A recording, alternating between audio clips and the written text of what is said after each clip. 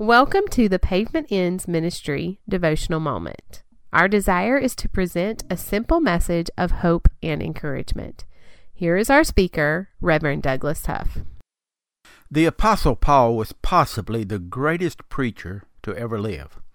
His obedience to Christ and sacrificial service is something that we should all learn to imitate. There is no doubt in my mind that when he was beheaded for his Savior, the next thing he heard was his heavenly Father saying, "Well done, my good and faithful servant." And yet, Paul, this great man of God, suffered from what he called a thorn in the flesh. Now, what was this thorn in the flesh? Well, no one knows. It could have been an illness, a deformity, or possibly even blindness. All we really know is that some unknown issue afflicted Paul, teaching him to depend on his all-sufficient God. There's one thing that I've never heard anyone else suggest about Paul's thorn in the flesh. Perhaps this thorn in the flesh was an addiction.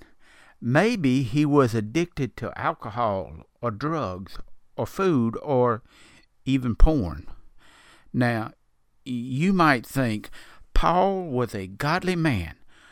He surely would not have had an addiction. Well, yes, it is true. He was a godly man, but he was not a perfect man. He had faults, and his faults made him feel like he was the chief of sinners. You see, God does not use perfect people. He uses broken people with thorns in their flesh. Most people struggle with an addiction of some type, even the most godly among us. All of us have a thorn in the flesh of some kind. The Bible does not answer every question, so we don't know what Paul's thorn in the flesh was. But we do know that God's grace was sufficient for Paul. The Bible tells us that there is now no condemnation for those who are in Christ Jesus. One of the blessings of the Bible not giving us all the answers is this: not knowing what Paul suffered, we can identify with him in our suffering.